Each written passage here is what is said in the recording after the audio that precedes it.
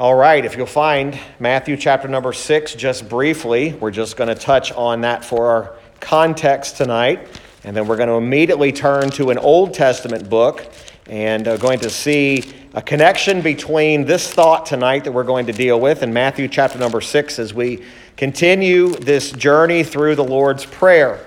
Many of us probably grew up in a time when the Lord's Prayer was just part of our scripture reading. I know for me personally, just a little bit of a personal testimony, until I did this particular study myself, I had never really studied the Lord's Prayer. I had never had it taught to me. I had never heard it really preached as far as what the really important aspects that Jesus was trying to teach his disciples. And as I've been studying this, and even as I set out a couple weeks ago, we started this, I was really unsure. I was even asking the Lord, I'm like, Lord, I don't really know how to teach this because I'm not really sure I know exactly all that I need to know. And that's part of the journey. That's part of what the Lord, I think these Wednesday nights especially, it's a little bit different than our Sundays. These are the things that the Lord's teaching me right along with you. And I say all that because I don't have all the answers to this. There's still parts about this. When we get to it, I'm still a little bit taken back by how does this apply to me now? How am I supposed to pray because of what I'm seeing here? And but yet the principles that are here, they are consistent. And as we've been reading this in Matthew 6, verse number 9, Jesus, over the last couple of weeks, we've looked at each one of these phrases. He said, after this manner, therefore pray ye, our Father which art in heaven, hallowed be thy name. Tonight we're going to look at that expression, hallowed be thy name. Now, as a matter of review, I remember I told us that this prayer consists of 6 petitions or 6 requests, 6 supplications. The first 3 of them, if we were to categorize them, the first 3 relate to the glory of God.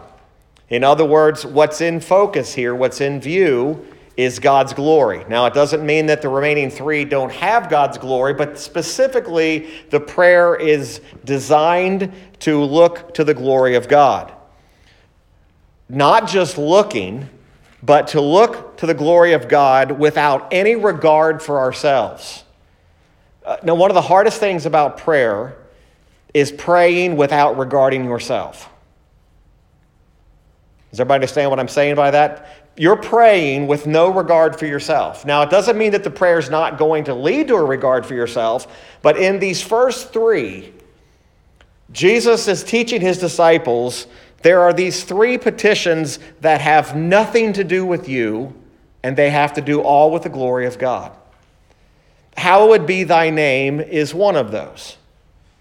Now, when we get to the final 3, those 3 will relate not just to our needs in general, but they relate to the very things which are necessary even for our salvation. In other words, they are part of who we are in Christ.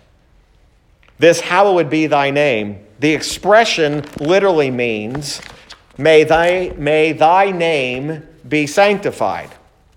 Sanctified means to be set apart. It means to be taken from one place and set somewhere else in its purest sense. So when we pray, hallowed be thy name, what that prayer is implying or asking is very simply, Lord, may your name be sanctified. May your name be set apart. Now let's kind of clarify some things. God doesn't need us to sanctify his name or hallow his name. He has already hallowed his own name. He's already set his name apart. So in prayer, here is an example of not telling God to do something that he hasn't already done. He's already done this. His name is already sanctified, whether you and I do it or not, much like our worship. God does not become God because we worship him, nor does the name of God become hallowed because we hallow it. He's already done that. He's already sanctified his own name. When we pray, hallowed be thy name, what we're doing is we are seeking the glory of God. Now, it's not to be separated from the rest of our faith in him, but we are separating his glory from our needs. We're separating our desires, and we're seeking only him. Hallowed be thy name is a way of honoring the name of God. Now, this is kind of a practical statement, but none of us have a sufficient desire to promote the glory of God until we first forget ourselves.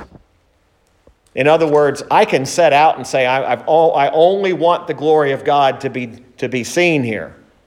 But unless we forget ourselves, literally take ourselves out of the picture, and we raise our minds up to this reality, I'm only seeking God's greatness. I'm not seeking great things for myself. Now the word, again, hallowed be. We'll break this expression up in two phrases. Hallowed be, and then thy name. The phrase hallowed be, the Jews, when they prayed, now think about Jesus. As a Jew, he was teaching these 12 disciples who were Jews themselves. And what the Jews would pray, they would pray something like this: let thy name be hallowed, or let your name be sanctified by us. Sometimes the Jews would pray something like this: O Lord our God, before the eyes of all living. They would say, let his great name be magnified and sanctified in the world, which he hath created according to his will. This is really something that is foreign to most of us. John Gill, in his commentary on the phrase, he has a section just on the phrase, thy name. And here's what he says about that. He says, by thy name, God meant he himself, the perfections of his nature, the several names by which he is known, and which we are to think and speak of with holy reverence. By sanctifying his name is not meant making him holy, but acknowledging and declaring him to be holy and glorifying him and all of his perfections. He is sanctified by himself, by declaring himself to be holy, by glorifying his perfections and his works, by implanting grace and holiness in the hearts of his people, by restoring the purity of his worship, by diffusing the knowledge of himself in the world, and by taking vengeance on the wicked. He is sanctified by others when they fear him, believe in him, call upon his name, use it reverently, submit to his will, acknowledge his mercies, regard his commands and ordinances, and live a holy life and conversation, all which is earnestly desired by truly gracious souls. So there is this connection. There's an inseparable connection between the sanctification of God's name and his kingdom. The very next phrase we'll look at next week: hallowed be thy name, thy kingdom come, thy will be done in earth as it is in heaven. The first three petitions are inseparably connected. In other words, the prayer is not about his name being hallowed without a thinking upon his kingdom or his will. In other words, they're not just taken one by one. They are a connected thought. They're inseparable. They have to remain together. So that when we think about the hallowing of God's name, we cannot forget his kingdom and we cannot forget his will. Sanctification of God's name is always connected with his kingdom, and the best part, or the most blessed part of his kingdom, is his will being done. I told you the secret to prayer is actually accepting God's will. That's the secret to prayer. Mature prayer is not about getting what you want. Mature prayer is about accepting God's will. Now, sometimes you are going to get exactly what you asked for. Okay? Sometimes you're going to get exactly to a T your exact prayer. But do you realize you did not get that? You would not have received that had that not been according to his will. So when you receive something, here's what you can say. I can say this was according to God's will. Now sometimes, what about the other? What if he doesn't answer the way you asked? Was God's will still done? Yes, it was still done. There's this idea that God's will is sometimes not done, or that God's will is sometimes hindered. I can't find anywhere scripturally where God is actually hindered and his will is not done. Now, I can find situations where it looks like it's not going, humanly speaking, the right way.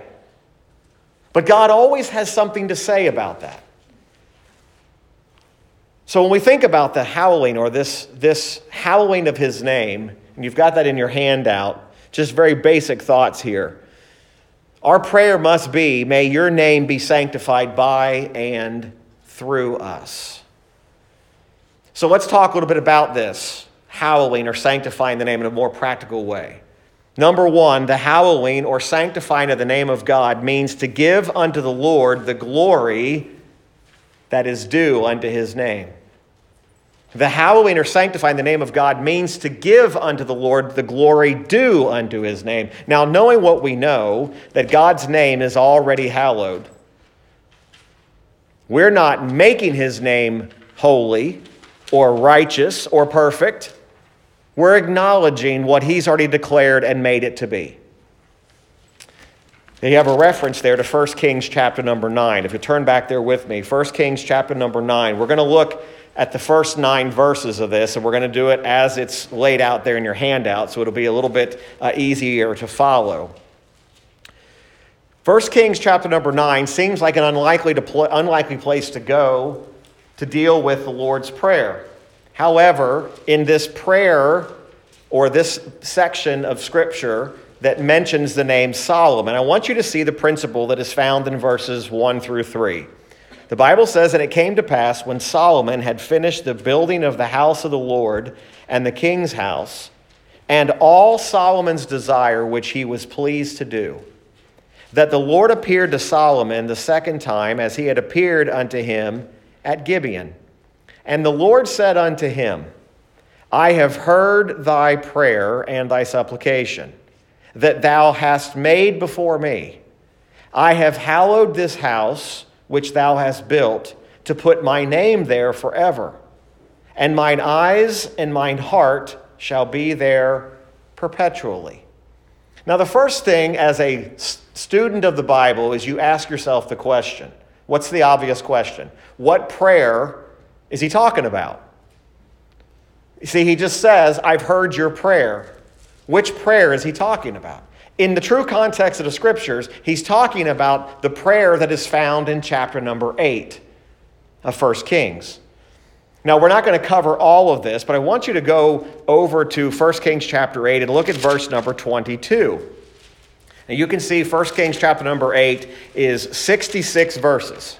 We're not going to touch all this. I'm just going to show you this is part of the prayer that the Lord is mentioning to Solomon as having answered. Verse 22, and Solomon stood before the altar of the Lord in the presence of all the congregation of Israel, and spread forth his hand towards heaven. That is a posture of prayer, okay? Doesn't mean you have to do that, but it's a posture of prayer.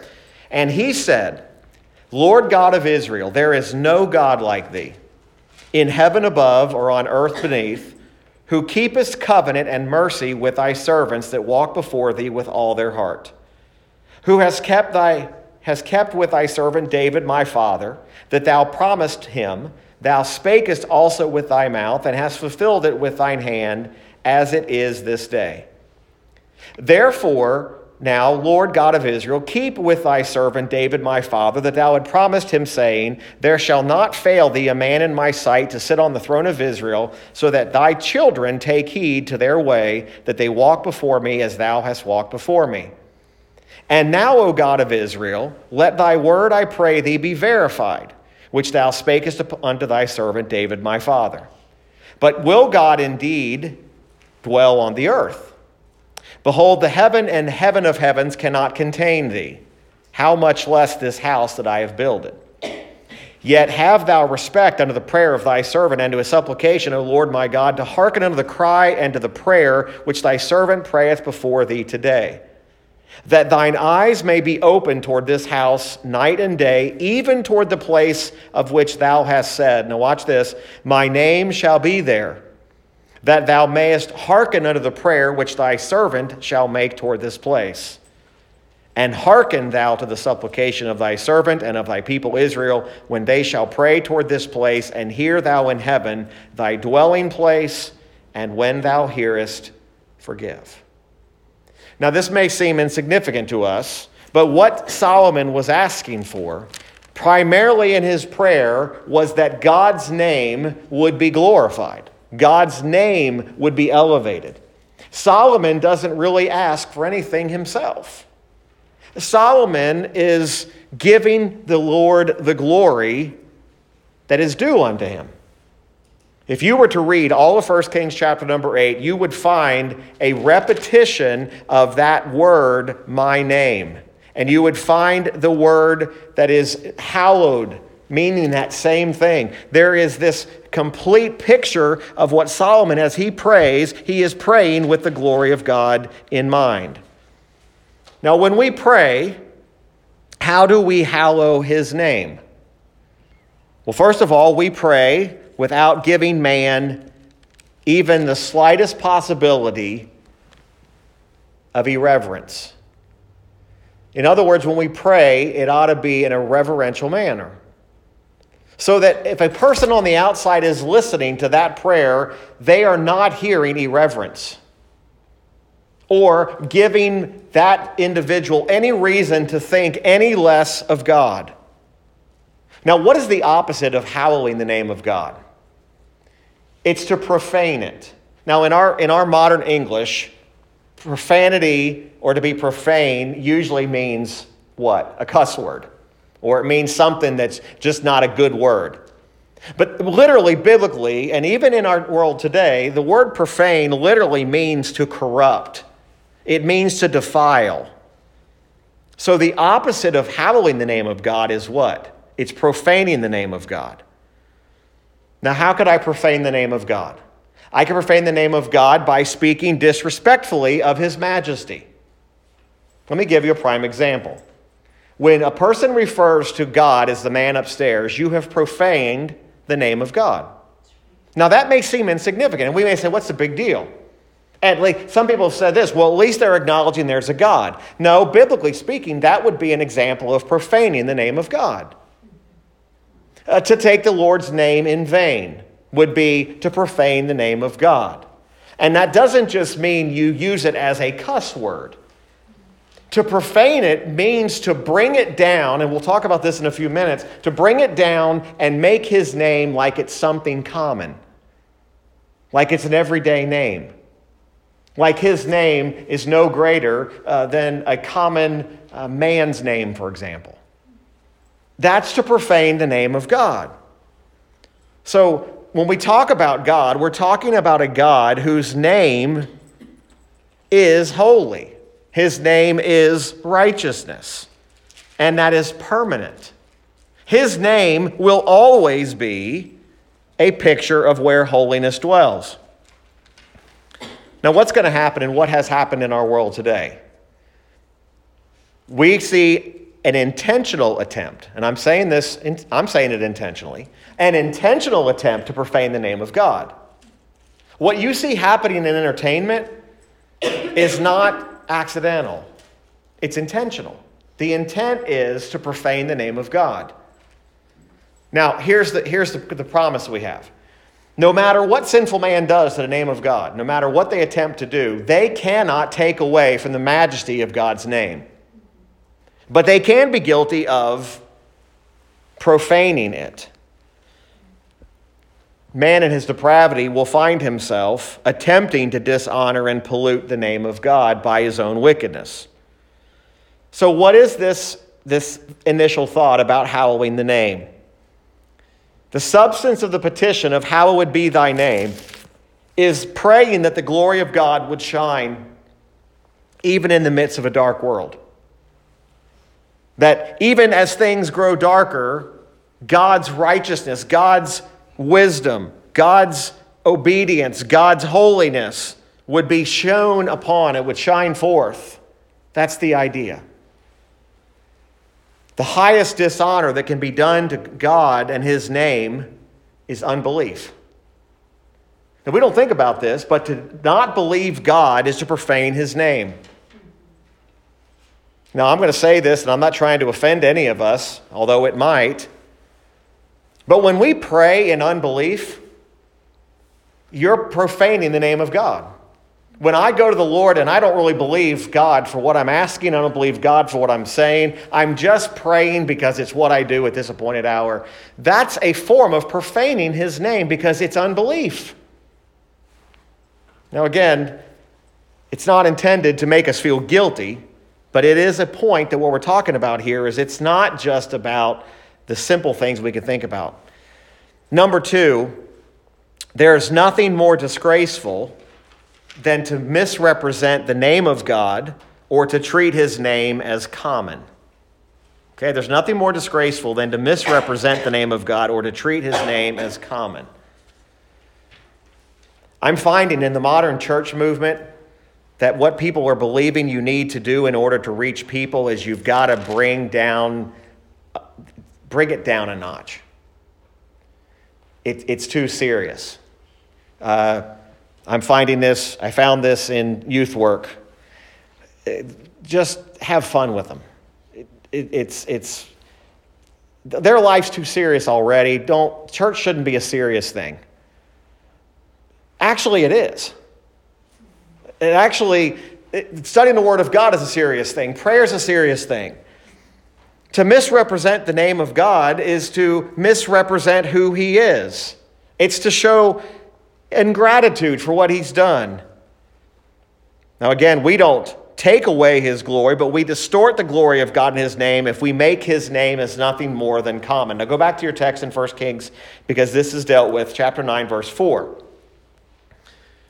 Solomon had already mentioned about the hallowing of the house. And if thou wilt walk before me as David thy father walked, in integrity of heart and in uprightness, to do according to all that I have commanded thee, and will keep my statutes and my judgments, then I will establish the throne of thy kingdom upon Israel forever, as I promised to David thy father, saying, there shall not fail thee a man upon the throne of Israel.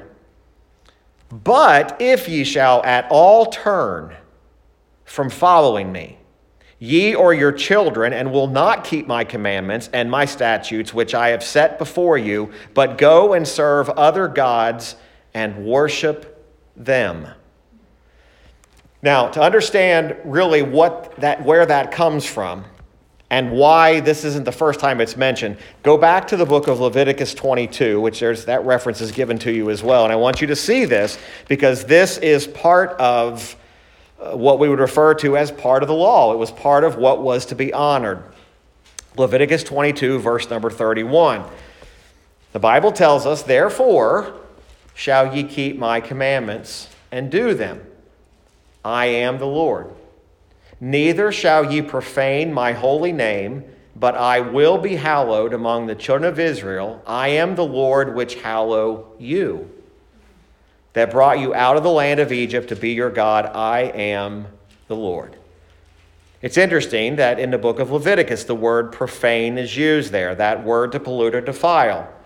To pollute or to defile the name of God is to treat his name as something common. Those regulations that were given in Leviticus 22 were given to prevent dishonor to God. That's the whole purpose of them. Hallow it, again, to be set apart. To set something apart means you are, in its purest essence, you are regarding it as distinct from anything but ordinary and anything but mundane. I'll tell you what really bothers me is people that when you talk about God, they claim to be believers, but when you have a God conversation, it seems as if you're boring them.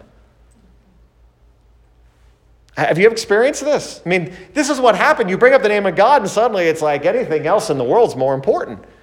Now, what's really sad is not when that happens to an unbeliever, but when you're having a conversation with another person who claims to be a believer and you can tell they are bored to tears. You're talking about God again. That happens more often than we think because we're beginning to see God as nothing more than just something ordinary. He's like the average run-of-the-mill. God's nothing special. But yet that's what these ordinances were given in Leviticus, was so that dishonor to God would not happen. Now again, I understand the full context of this. He was talking to the priests. He was talking to those Old Testament priests. They had to be without blemish, they had to go through all of the ceremonies. But the principles are there. And again, so even if we were to live in a world where everybody around you was ungodly and in some kind of a rage, God's name is still to be treated as holy and to be revered. It should not be treated as common. The psalmist in Psalm 48:10 said this, "According to thy name, O God, so is thy praise unto the ends of the earth." You see, wherever God has made himself known, his perfections have been displayed, his power, his goodness, his wisdom, his justice, his mercy, truth. If we know those things, do we have an obligation and a responsibility to praise him for that? So let's say nobody on earth is left hallowing the name of God. What do? We hallow his name in prayer. You say, what if nobody hears me? We hallow his name in prayer. We've talked about this a little bit already. All prayer is not vocal and public. As a matter of fact, most of your prayer life is between you and God alone. Nobody else knows what you're praying. God didn't have in mind here. Now, when you're in a group of congregation, hallow my name in front of everybody else so you don't distort my name. You can distort the name of God in your own private prayer closet. You could be praying by yourself and praying wrong. You could be treating God's name as something common. Other people don't have to hear it. And these are some deep truths tonight. These are not entry level. These are not Bible 101 principles. These are things that I think we ought to know and be aware of. The name of God throughout Scripture is taken very seriously. There is nowhere where that phrase, my name, we could look at it and say, well, that can be taken lightly. The name of God was something that was a picture of who God himself is. Number 3, the believer's desire must be that God receives the honor that is due unto his name, and that men may never speak of him without the greatest reverence. Okay? The believer's desire must be that God receives the honor that is due unto his name, and that men may never think or speak of him without the greatest reverence. Back in our text, 1 Kings 9:7. Then will I cut off Israel out of the land which I have given them, and this house which I have hallowed for my name will I cast out of my sight, and Israel shall be a proverb and a byword among all people. What does it mean to be a proverb? It's interesting. To be a proverb means to be a subject of teaching. It means to be the recipient or the illustration. And he's saying, if you do those things, and Israel, if you do not hallow my name, I will use Israel as a proverb. I will use them as a means of teaching the consequences of not hallowing my name. Now, we're all very quick, myself included sometimes, to read through the Old Testament and say, what in the world was wrong with Israel? Israel had every opportunity. And again, don't blame this. Don't blame the blinding of God's blinding their eyes is why they acted that way. Don't lose sight of the fact that Israel was making choices. They were acting upon their own free will. They were disobeying God. They were not believing him. God used them as an illustration to show what happens. They became an object of God's scorn. You say that today, that the God of the Old Testament no longer exists. We want the God of the New Testament. The same God of the New Testament is the same God of the Old Testament. A man yesterday or the other day was pointing this out, and it was interesting. He said, if you actually interesting study is follow the words of Jesus and find how many times Jesus himself talked about wrath. See, New Testament Christianity today, or modern Christianity is the Old Testament's not any good anymore. We just want the loving Jesus of the New Testament. Well, I've got news for you. If you study the New Testament, you're going to find out that Jesus wasn't always so quote-unquote loving all the time. I mean, he talks about things simply like if your right eye offends you, if your hand, cut your hand. I mean, these are not loving pictures. This is pictures of how serious it is. He speaks about hell. He gives the parable of Lazarus and the rich man. So people, when they say, I don't like that angry God in the Old Testament, if you treat God as an angry God in the Old Testament and the nice God, Jesus, in the New Testament, I'm telling you, here's what's going to happen. You are going to make the name of God common, and you're going to treat it without reverence. And that's what's happening. That's what's happening even in our churches today. Churches have gotten so casual about God that they speak his name as if it's just a common name. That it's something that's not really worthy.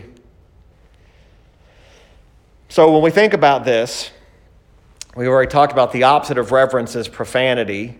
That's always been common in the world.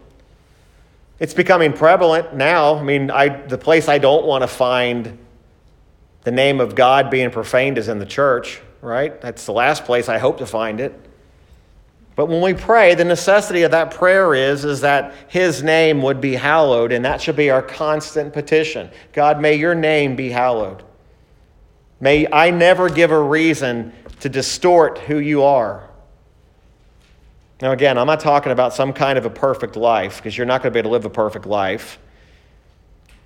God's going to manifest himself whether we do it rightly or not. How does God manifest himself? God manifests himself by his word. He manifests himself in his works. He has constantly revealed who he is. You and I have no excuse tonight to say, I don't really know who God is, because God's given us all we need to know him. You really should never, unless you're talking about somebody who is just newly converted, you should never meet an ignorant believer who says, I don't know these things about God. Why? Because there should be such a thirst and a hunger for the things of God that after you're converted, that ought to just be a hunger that can't be satisfied, and a thirst that can't be quenched. You're constantly wanting to know more about God. So number 4, the name of God is rightly hallowed only when it is separated from all other names. His name alone must be glorified. Verses 8 and 9 of 1 Kings 9.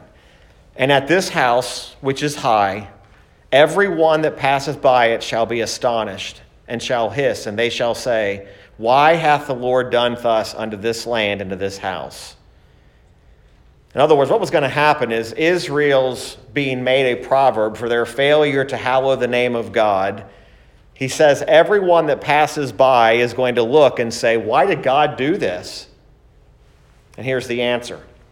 And they shall answer, because they forsook the Lord their God, who brought forth their fathers out of the land of Egypt, and have taken hold upon other gods, and have worshipped them and served them. Therefore hath the Lord brought upon them all this evil. You see, there's this idea that God is just a God of many gods. Israel, here's what I believe the Bible teaches about Israel. Israel always had a belief that they're the Almighty God. In other words, they never stopped totally believing in him. But the problem is they mingled the true God with all the other gods. That's a failure to hallow his name. They mingled him and treated him as if he was just another God, and he wasn't to be separate. That's what the word sanctified means. That's what the word hallowed means. It means to set him apart. It's interesting that he actually uses the phrase, or uses the story, They forsook the Lord their God who brought forth their fathers out of the land of Egypt. If anyone had a reason to not forsake the name of God, it would have been Israel because of what he did bringing them out of Egypt. What should have been happening is they should have had nothing but praise for this God, and they should have been settled in the reality there's only one God. It's that God who delivered us out of Egypt. Now today, if I was to go around this room, and I don't care how many people, how many believers were in this room, and I was to say, how many of you worship more than one God? I don't think anybody would say, I do. But the gods of today are not so much gods that I think like Israel. They're things that we have kind of just treated as the most important thing. The gods of comfort, the gods of what we think we need to survive. We seek God only when all of our other plans fail. You know, some people's prayer life never gets really strong until they realize I've run out of all of my plans and schemes. So praying's the last thing they do. Instead of praying first, they pray last because now they get to the end of themselves and they say, everything I thought I could fix, that's trying to be your own God, to be honest. Trying to fix your own issues and fix your own problems and come to your own conclusions. And we might say, well, that's nothing like what Israel was doing. I mean, Israel was they were building idols and they were building altars. Folks, there has never been, in believing in Christian circles, there's never been more altars to false gods than there are at this point in history. And you say, what do those gods look like? You got to talk to the people. People have gods of everything. They serve those things more than they serve the God of the universe. They have the gods of money. They have the gods of things. And as sad as it is, and you know, we believe in the power, we believe in worshiping together, we believe in keeping our families together, but do you know you can even make your family your God? It can become more important than God himself. And it's a dangerous place to be. And just on that note, I've watched churches that are trying to do what we're doing actually have that happen. To where they got so obsessed with family that they forgot God. And we can't do that. And our prayers are about God's glory. Our prayers are about praising God for what he's done. Nothing ought to hinder us from celebrating and proclaiming the praises of God for every aspect of who he is. We ought to praise God that he is a God of wrath. We ought to praise God that he is a God of mercy.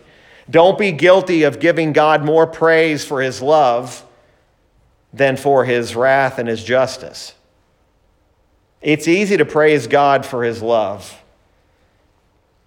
That song that we sang, and I said we need to be reminded of that. That song, I asked the Lord that I might grow, written by John Newton, who John Newton's own testimony would have been, I was the most wicked, vile man that ever lived and ever walked the face of this earth because of his former life, what he used to do.